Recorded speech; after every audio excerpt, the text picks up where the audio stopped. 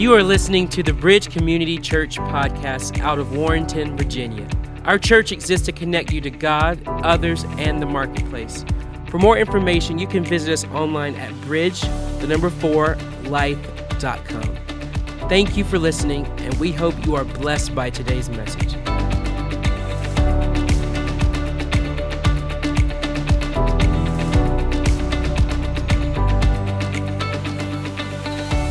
Hey, it is great to see everybody here today. What a beautiful day. And you're sitting to, how many are sitting next to some amazing people? Yeah, good. Hey, just a couple this morning, I met in first service, I was speaking with a family who's just recently joined the Bridge. And I said the typical, hey, good to see you. How are you doing? He said, man, today's a great day. I said, why is that? He said, you don't know this, but he said, I've been unemployed since January 1, and I got a job offer this week, and I accepted it, and I got a job this week. And I said, man, that's awesome. And then I said, now let me ask you the most important question I have. He said, what's that? I said, do you have to move? He said, no, I get to stay put, man. No relocation required, everything. Because he said, man, we just connected here and we're so excited. And he said, that was one of our fears. And so, it's great to see God answering prayers for people, right? In the middle of where they are in life. The other thing is, we talked about 3 services. So we're going to be launching that on March 17th, okay?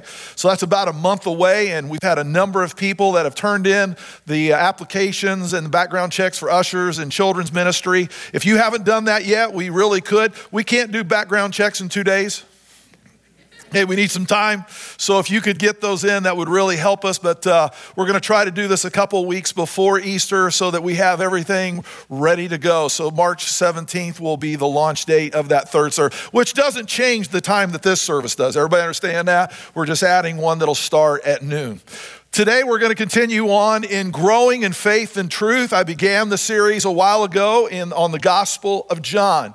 I'm not able to preach every single verse. That would take a long time. So I'm highlighting certain segments of the book that I think have a strong message for us and relevancy. So today we're going to be going into the Gospel of John chapter 5. Would everybody stand for the reading of the word?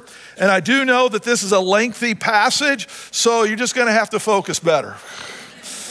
All right? So John chapter 5, verses 1 through 15. Come on, everybody read with me. Sometime later, Jesus went up to Jerusalem for one of the Jewish festivals. Now there is in Jerusalem near the sheep gate a pool, which in Aramaic is called Bethesda, and which is surrounded by 5 covered colonnades. Here a great number of disabled people used to lie, the blind, the lame, the paralyzed. From time to time, an angel of the Lord would come down and stir up the waters.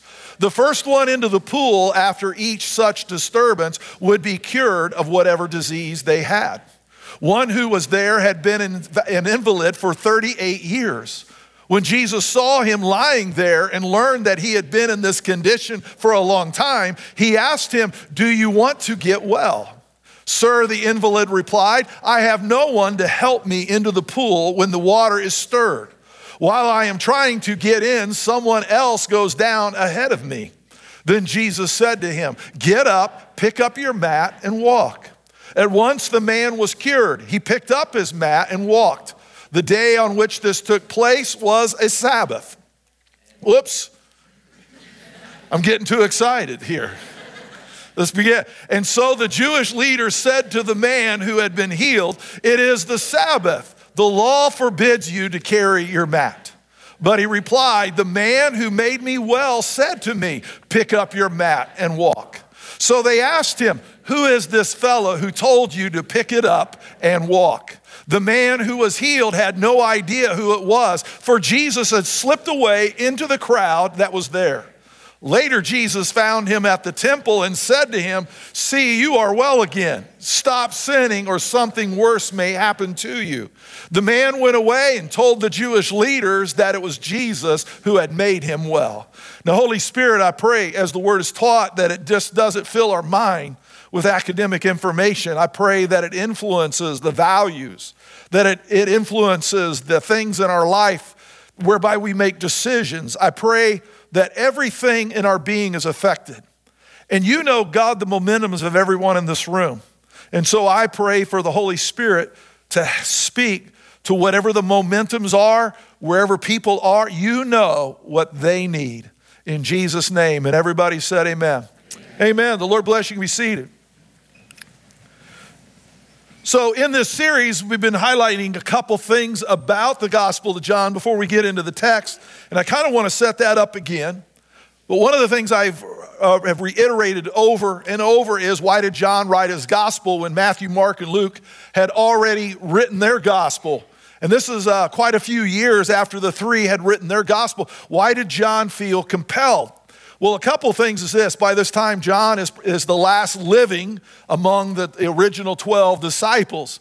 And so he actually tells us at the end of his book about it. He says in John chapter 20, he says, Jesus performed many other signs in the presence of his disciples, which are not recorded in this book. But these are written that you may believe that Jesus is the Messiah, the Son of God, and that by believing you may have life in his name.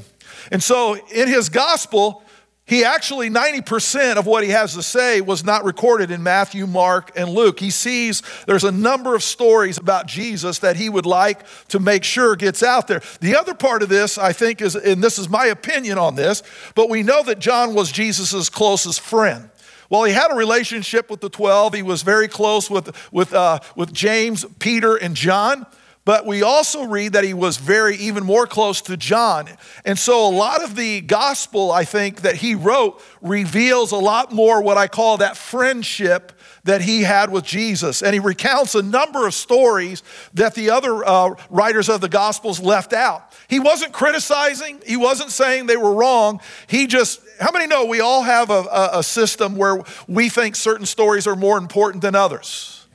You know, it's kind of like this area. Everybody thinks the Washington Commanders are more important news than Kansas City. You know, even with a losing record, if you want to know about the Washington Commanders, how many know? You come talk to us. Okay, some of you are not on board and you need to get saved. You know, there are just stories that matter more to us than other people's stories, okay? And that's what John's doing here. So here's an insight. He wrote his gospel, we're kind of approximating around 85 AD. Why is that important?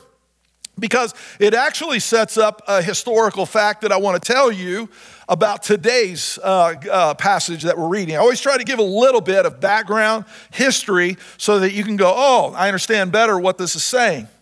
So this is important. He wrote in 85 AD his gospel. So Jerusalem and the temple were wiped out in 70 AD. So it's been at least 15 years, okay? And so what's happened is this. You now have a generation of people who are on the scene now, and they're coming of age. They don't know what the temple is, okay? Suddenly there's this cultural divide of people who go, you know, I went to the temple, I know what it is, I saw it, I have experiences, and now you have a whole nother generation that has come up and they go, well, the temple is just an idea to me, it's a concept because I never saw it, I never experienced. In fact, it doesn't exist. If I went there today, I don't have a picture of the temple in its glory, I have a picture of the temple in its destruction. Now, to show you, that really, we can connect with that, okay? I say this out of the most sincerest reverence. I'm not trying to make an irreverent comparison, but you need to understand, we have the same thing in our culture, the World Tower, the World Trade Center.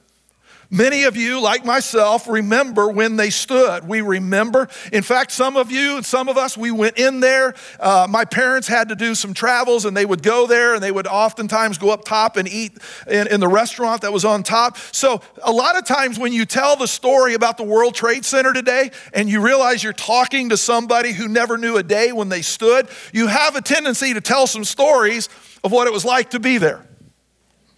Okay, that's also a sign that you're getting older. Okay, but it's just the nature of who we are. And so you see this actually in the Gospel of John here. He knows that many people who are starting to read his gospel, they don't know what the temple is. The only thing they know is it's gone. And so look at this passage. John records a few historical facts about the temple due to its recent destruction. That's why he goes into such detail in this verses 2 and 3. He says, now there is in Jerusalem near the sheep gate a pool. So can you see how he's starting to get into the weeds? He's like, this is not a story. I was there. I know the sights, the sounds, the smells. I have stories, and he's now trying to tell people whereby maybe in their context, their parents or grandparents are just saying, the temple looked like this, drawing it out. And so he's making detailed reference because he's trying to create some pictures in their mind. He says there was in Jerusalem near the sheep gate a pool, which in Aramaic is called Bethesda. By the way, that's the only time the word Bethesda is used in Scripture. And which is surrounded by 5 covered colonnades. Now here in America, some of you are going to go, I need to look up what that is. But to them, created a mental picture, especially for somebody who never experienced it.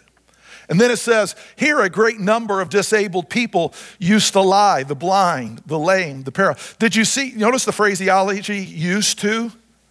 See how he's painting the picture? He's trying to say, look, I don't know what your concept is of this temple, but I was there.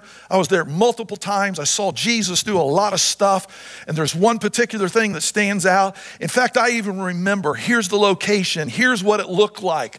And here's a little bit of description. And let me tell you the people that were in this location of the temple.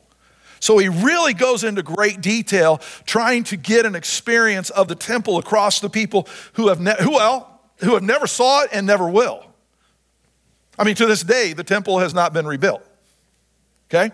So we're going to look at some points. Now, here's the challenge I have about today's message. Once I was done, I had 10 points. And then I thought of my audience. And I thought, Lord, how much endurance doth they really have? So I had to cut it down quite a bit. You say, well, how much did you cut it down? I'm not telling you. I'm just going to give you the experience of seeing how much I cut out today, okay? Because we're just going to go through this. So I'm going to try, I cut it down to what I thought were some really pivotal points, okay? So number one, it reads a little different, but stay with it saying it. Come on, let's read it together. The stories of God's power in our yesterdays cultivates a hope for God's power in our todays. It's interesting that John tells a story that actually makes people feel a little uncomfortable today. He says, from time to time, an angel of the Lord would come down and stir up the waters, the first one into the pool, after each disturbance would be cured of whatever disease they had. He's sharing a story of God's temple was not devoid of the miraculous. There's this mentality that somehow there was a temple and nothing ever good happened there. And the only time anything good happened was when Jesus showed up. Well, let me just say this. We still read in the Bible that they were bringing their sacrifices and offering sacrifices for sins and things like that. Okay, that was the way that God said that they could be forgiven. We need to know that even though we see the dark side of the temple, okay, with the interactions that Jesus had with the leadership, we know that, right? It doesn't mean the temple was devoid of God's activity. It just means that some of the dark things that leaders were doing in their day were making it hard for people to see God's activity.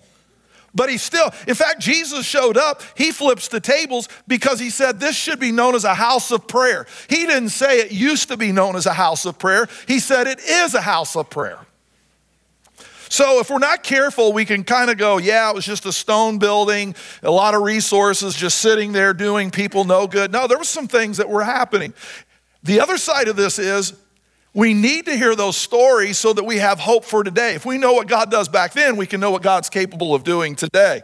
But here's the struggle we have as followers of Christ. If we're not careful, we'll make a doctrine out of the method rather than using the method to help us discover the doctrines about God. If you're not careful, you actually doctrinalize how back in 1970, and I'm like, well, praise God for what he did for you in the 1970. We need to make sure that that translates into the world today about how people are changed today. But sometimes we fall in love with how God does things. And we want that to be the template of how he did it in me. That's how he's going to do it in you. And it's like, no, we need to hear those stories. Because, okay, let me give you an example. We read in the Bible that Jesus spit in the dirt, created mud, and put it on a guy's blind eyes, and he was healed. Now, we're not going to start a spitting, mudding ministry here at the bridge for healing. Has everybody got it? And everybody said, thank you, Pastor. Right, but we have to realize that was a method. And it makes us uncomfortable. Like, man, Jesus, so unhygienic what you did. Okay, but we don't do it. And there's another one in the Gospel of Acts. It says that Peter's shadow was healing. Now, you kind of got to figure this. How did they figure that out? Somebody must have said, have you noticed where Peter's shadow goes, people get healed? Watch, I'm telling you. Everybody on this side, nothing's happening. Over here, but wait, it doesn't happen until the shadow gets there. The apostles didn't go, we're starting a shadow ministry. We're going to have shadow seminars. I know that sounds like I'm embellishing, but I'm telling you, there are people who would do that. They would doctrinalize the method and try to say, this is how God does that. Instead of saying, God, I know you heal. Why don't you show me how you want to do that? Peter never set out to have a shadow ministry. And by the way, his shadow ministry never continued. Okay, you know what the Bible does tell us? Why don't you lay hands on the sick and anoint them and pray? You say, okay, do you realize what a step of faith back there that was? Because they believed if you touch a sick person, you get it too. Wow. Now, I know we understand a few more things in the science realm and all that, but in that day, they didn't have the understanding. And just to be told as followers of Jesus, we go touch the sick and we pray. Yeah, you pray. You know why? Because you need to be protected as well. Wow. Now, we know there's some diseases that are communicable. Okay, we get that. But the fact that Christians would go lay hands on the sick, the Bible tells us that was the normative practice. They could have only hoped that the shadow would have done everything. But Christians were expected to step out in faith and put their hands on sick people and pray. And in their culture with the ideology and the thought, I could get this.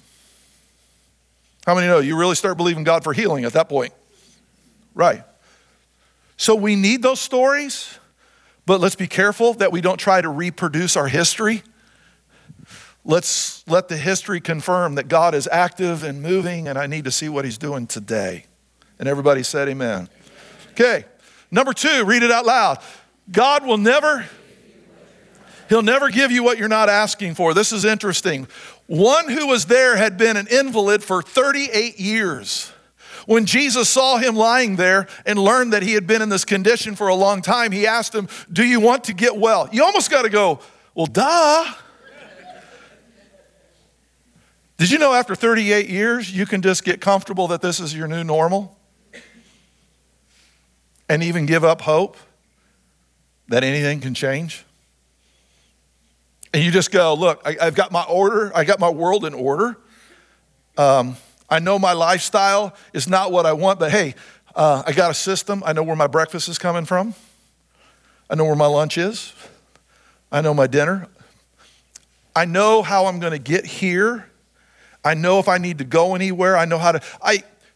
I've ordered my life around this thing that controls my life. I'm good. And if sometimes we lose even the hope that something can change, because once you're in this situation and you have everything in order, you recognize if anything changes, all the order of everything in your life is flipped upside down. And so Jesus says, do you even want to get well? See, some people aren't even asking God for some things that you and I are asking for them. You're asking God to set somebody free from drugs, but is the drug addict asking to be set free? You're asking God to set a drunk free, but is the drunk asking to be set free? I mean, I could list item after item after item.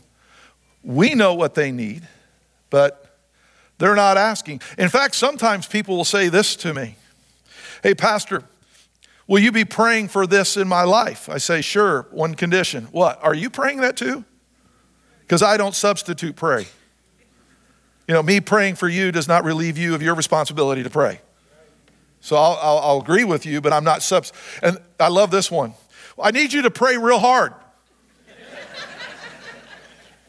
Pray hard. So let me get it. There's easy prayer, there's medium prayer, and there's hard prayer. I've always thought prayer was prayer, So, well, okay, are you praying hard? Because I don't want to pray hard if you're not going to pray hard. If you're praying easy, I'm praying easy. But I'm not doing the work for you.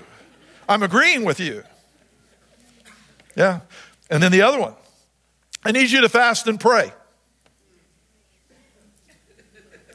Are you fasting? Because I'm not doing the fasting for you.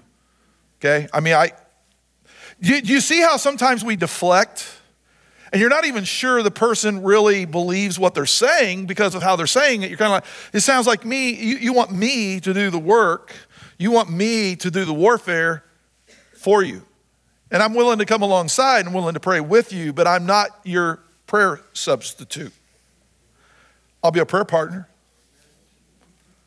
That'll do. I'll agree with you. But like I said, God will never give you what you're not. It's amazing what people are not asking for. Given what's going on, you think there would be a little more desperation. And they're not, because they get comfortable with what's happening. And that takes us to the next one.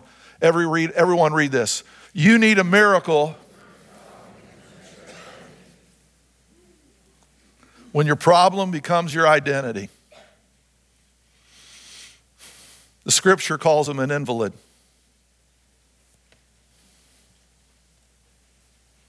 It's his identity. We never get his name.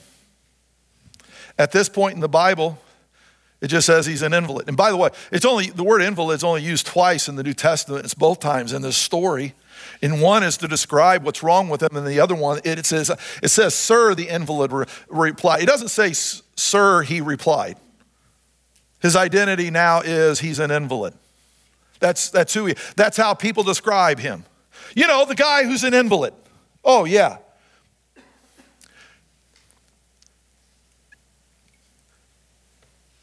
In our culture, there are people who have crises in their life and addictions.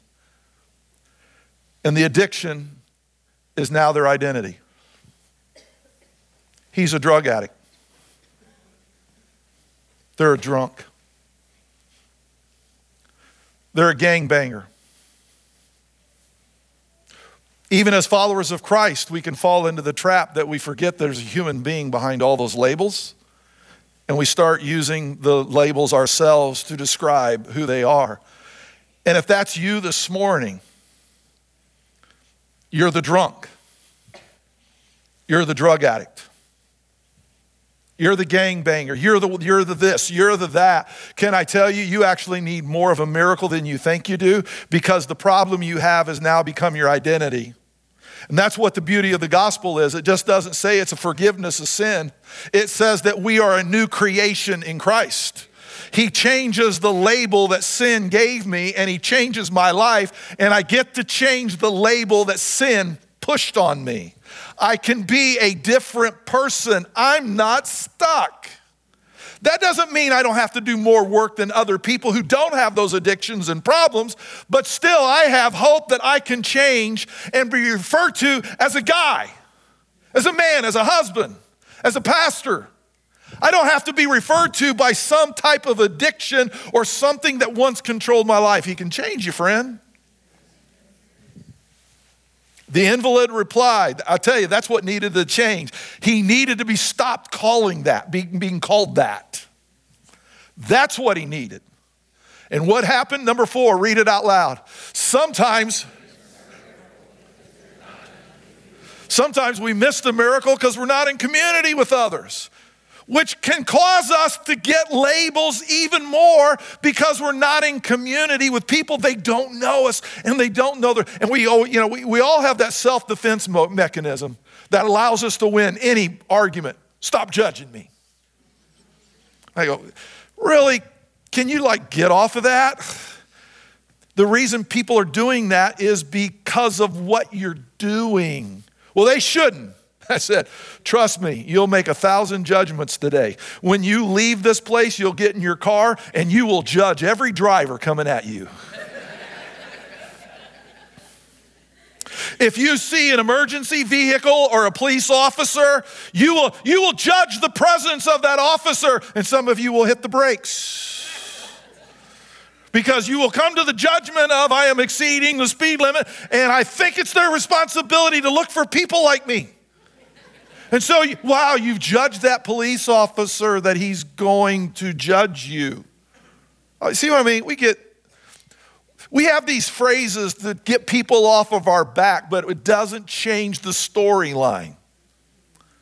He said, sir, I have no one to help me into the pool when the water is stirred. I am trying to get in. Someone else goes down ahead of me. Here's what the problem is.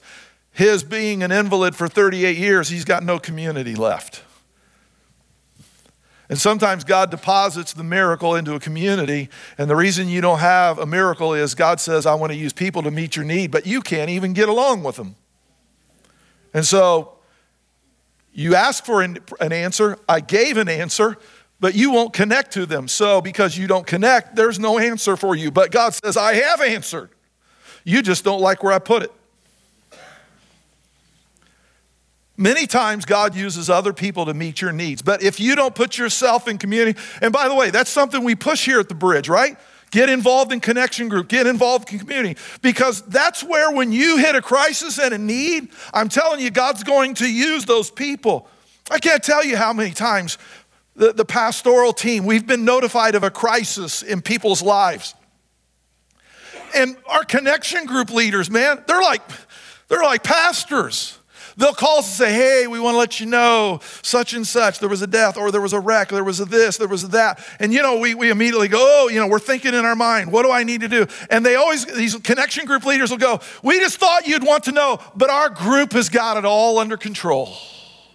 We've already started deploying, and people are doing this, and people are helping here, and they're doing this, but we didn't want you as a pastoral team to be caught off guard by not hearing about it, and we wanted you to be informed. But we don't need anything. The group has got this. And then you know what we always hear later on? The person who is in crisis and need, they'll come, Pastor Lisa, that connection, I know you got a lot of connection group leaders, but my group is the best.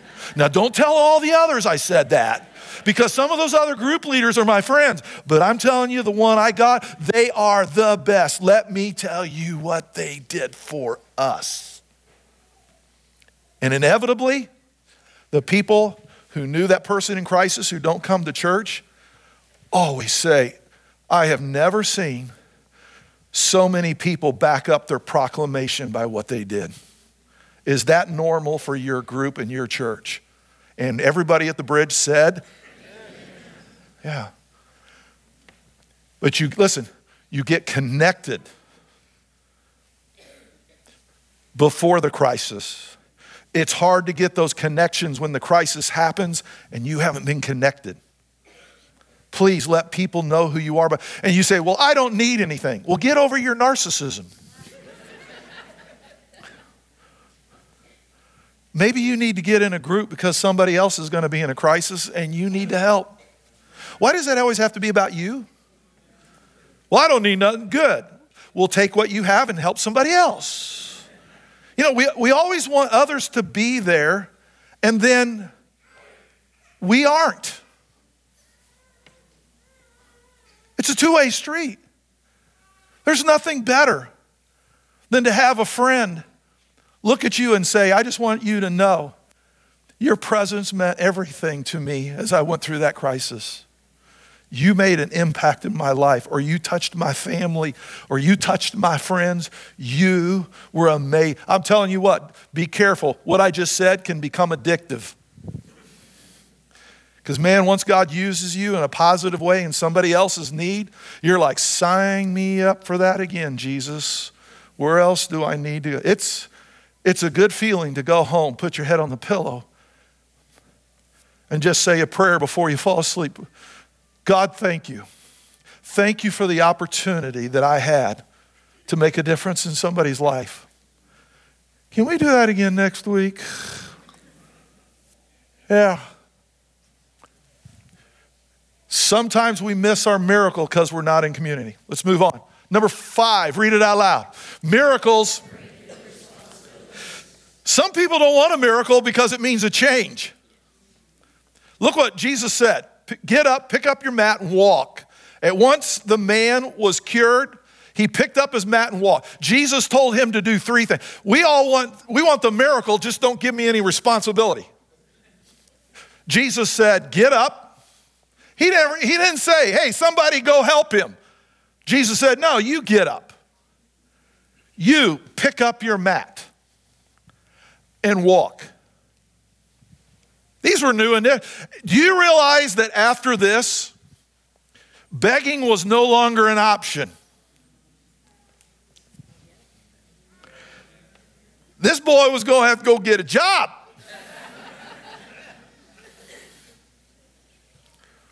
Some people shy away from the miraculous because they go, you know, I've developed a resourced world based on my condition, and if God heals that, then I lose all this, and then so you know I'm good. I'm good. I don't want to lose all the resources that are associated. You know, I just want God to relieve the suffering, but I don't necessarily. You know, I'd have to go out and get a job. So I'm good. Just pray for me. Miracles bring on new responsibilities. It also miracles can move us from the position of needing something to be given to us. It can move us from the position of now God expects you to give. From receiving to giving. And you're like, you know, don't know if I'm ready for that kind of radical change in my life. See, miracles don't always produce the warm fuzzies in the long term. It's a warm fuzzy in the immediate, and then you go, wow, this thing plays out. Like people look at me different, like they expect me to take responsibility. I have to get some new momentums in my life. I might be looking at a change of pace and lifestyle here because I'm no longer controlled by this. I can tell it's really going well. Let's see if I can get it on a good note. You say, how many more you got? As many as I can do. Here we go. Number 6, read it out loud. Miracles reveal the dissonance that exists in people's lives. Interesting passage here. The day on which this took place was the Sabbath, and so the Jewish leaders said to the man who had been healed, it is the Sabbath, the law forbids you to carry your mat. Wow, a guy is walking after 38 years, and we're going to have a debate because he's carrying his mat on the Sabbath. How many know that's a cold glass of water on a hot moment for Jesus? The law is of more value than the change in momentum in a guy's life. They don't even celebrate that he's walking. 38 years, he's got his legs, he's able to walk, and the only thing that they want to have a discussion about is stop carrying your mat. Wow. Miracles have a way of exposing dissonance in our beliefs about what God can do, should do, ought to do. And then get this. There's another dissonance moment here. So the man, so notice he's no longer the invalid. He's a he. He replied, the man who made me well said to me, pick up your mat and walk. Oh, let's blame Jesus. You see a pattern in this guy's life? First of all, he wasn't getting into the water because it was other people weren't there to get him in. So it really wasn't his fault. So people weren't getting him into the water in time. And now he's in trouble for carrying his mat, but it's really not his fault because Jesus told him to do it. Can you start to see this guy's got a stronghold in mentality? It's everybody else. And it reveals this dissonance. He gets sucked into the conversation about carrying his mat. His reply should have been, you know, carrying the mat is the least of my worries right now. I just got my legs back after 38 years. And if the biggest thing I'm doing wrong is carrying my mat, get used to it because I'm going to be carrying it a lot more. He falls right into the trap. This dissonance of, oh, well, it's not my fault. He told me. Sometimes God does things in ways that we don't like. We see people that we think God should have dealt with them differently, which takes me to my last point. Here we go. I'm going to squeeze this in. Read it out loud. The miraculous is designed to bring us into relationship with Jesus and to change how we live. So they said to him, who is this fella who told you to pick it up and walk? The man who was healed had no idea who it was, for Jesus had slipped away into the crowd that he was there. Well, Jesus, we need to have a discussion about the fact that you shouldn't be doing miracles and not telling people who you are. This guy gets a miracle and doesn't even know who to give the credit to. And sometimes as followers of Jesus, you're going, hey, you know, Jesus, from here on, you might want to make it a pre-way. No miracles unless they get saved first. Because, you know, people are using your power and authority. Sometimes it's very hard for us to understand how God does things. God will heal somebody that we go, you know what? I don't think they need healed, Jesus. I think somebody needs to take their flip-flop off and give them a good spiritual spanking. And some of you are going, that sounds very violent what you just said. That's what I told my mother when she did that to me when I was a kid. Okay? I mean, sometimes you look at a person and go, they don't need a miracle, they need a good slap.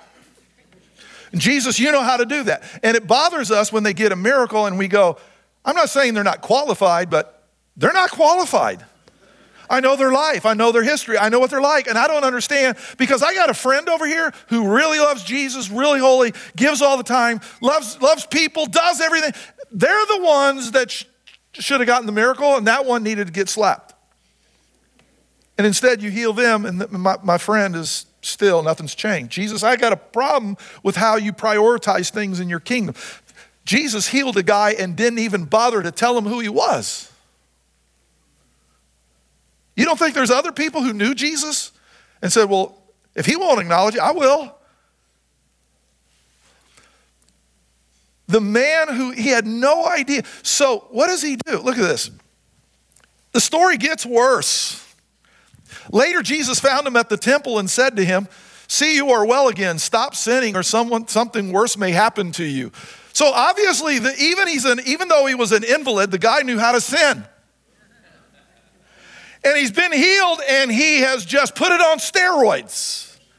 And finally, Jesus calls him out and just says, see, you're well again. If you don't stop this, something worse is going to happen. See, you and I would say, well, you should have used the healing as a carrot to say, get your act together, accept me as your Lord and Savior.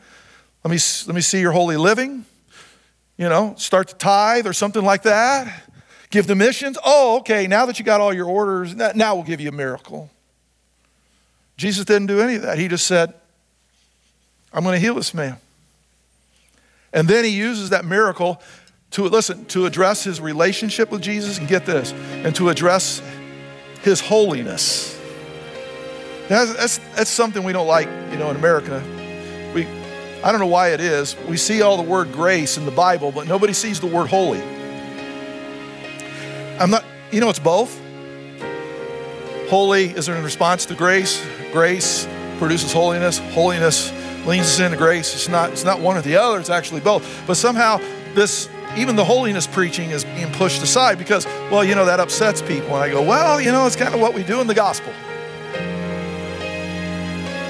We tell people some hard truths that maybe somebody else is not telling them. Let's tell them so that they understand how to have a relationship with God. And let me tell you this, he came to change how you live. He wants to change the momentum. He wants to turn you from a drunk to sober.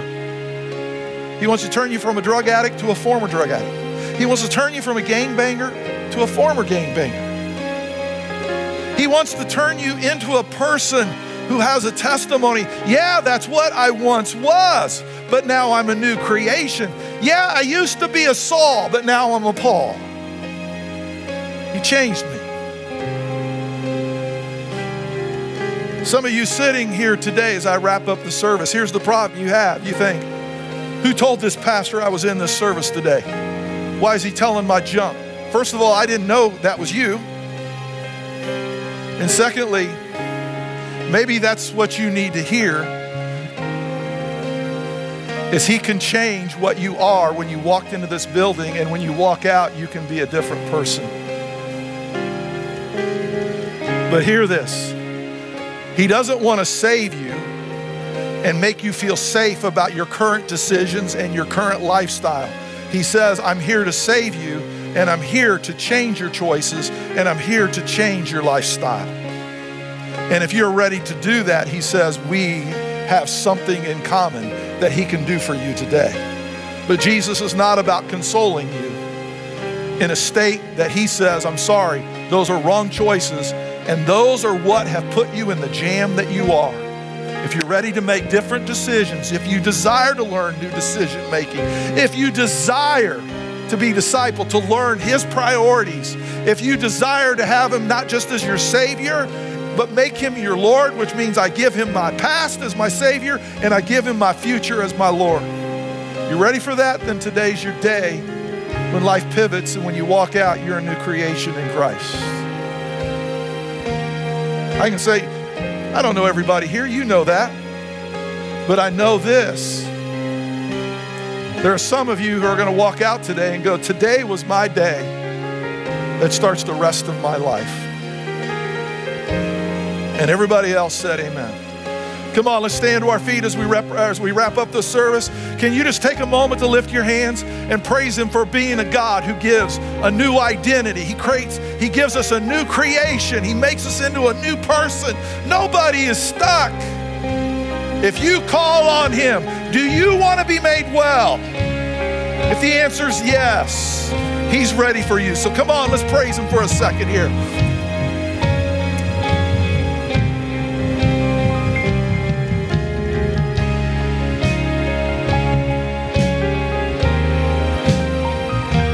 I'm going to ask everyone to remain standing with their heads bowed, no looking around, because this is a critical moment for some people today.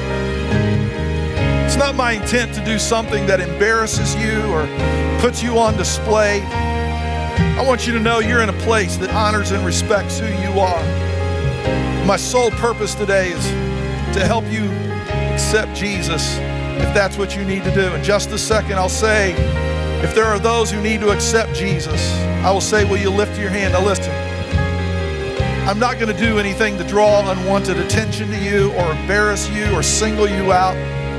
But by lifting that hand, that tells me I need to lead this congregation in a prayer because you want to accept Jesus. And that hand, you're telling me, when you lead us in prayer, Pastor, I'll be asking Jesus into my life. That's what you're telling me. And so with heads bowed this morning, how many would say, when you lead in prayer, I'm going to be asking Jesus into my life, Pastor? That's me. Can I see your hand this morning right now?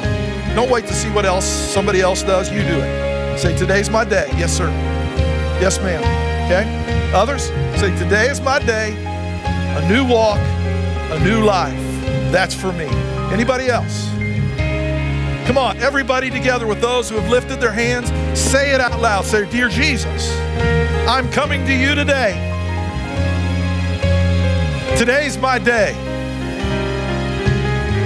when change enters my life. I ask that you would forgive me. And I ask that you come into my life as my Savior and as my Lord. I receive you now in Jesus' name. And everybody said amen. Come on, let's give the Lord a praise. Come on, thank Him for that.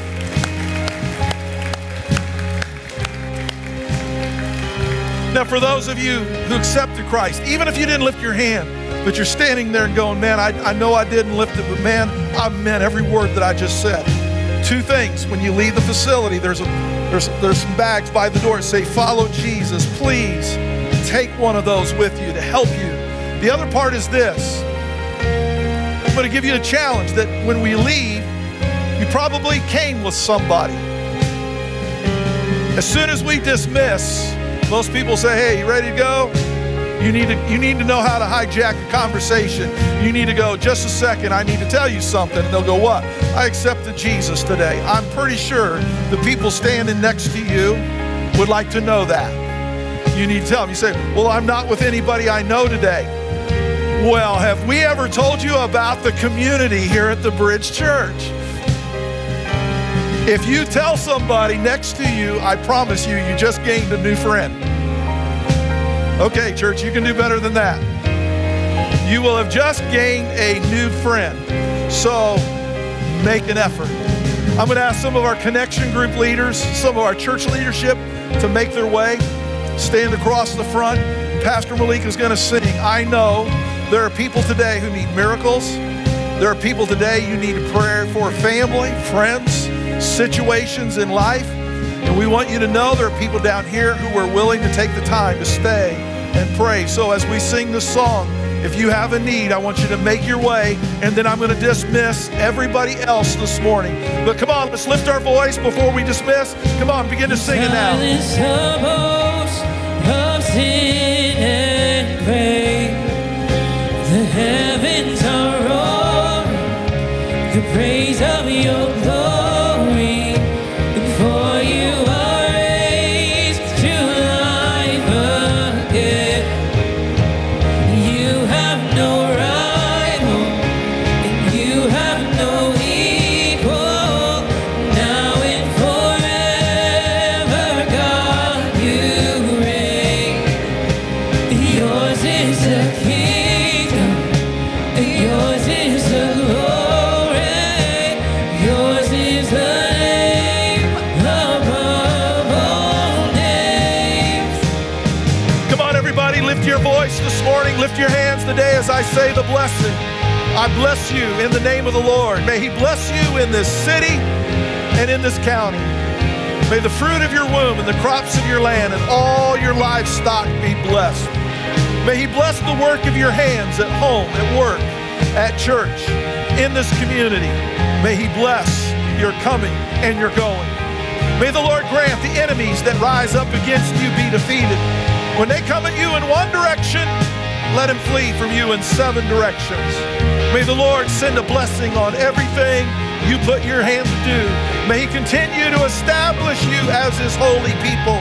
May all people see you've been called by the name of the Lord.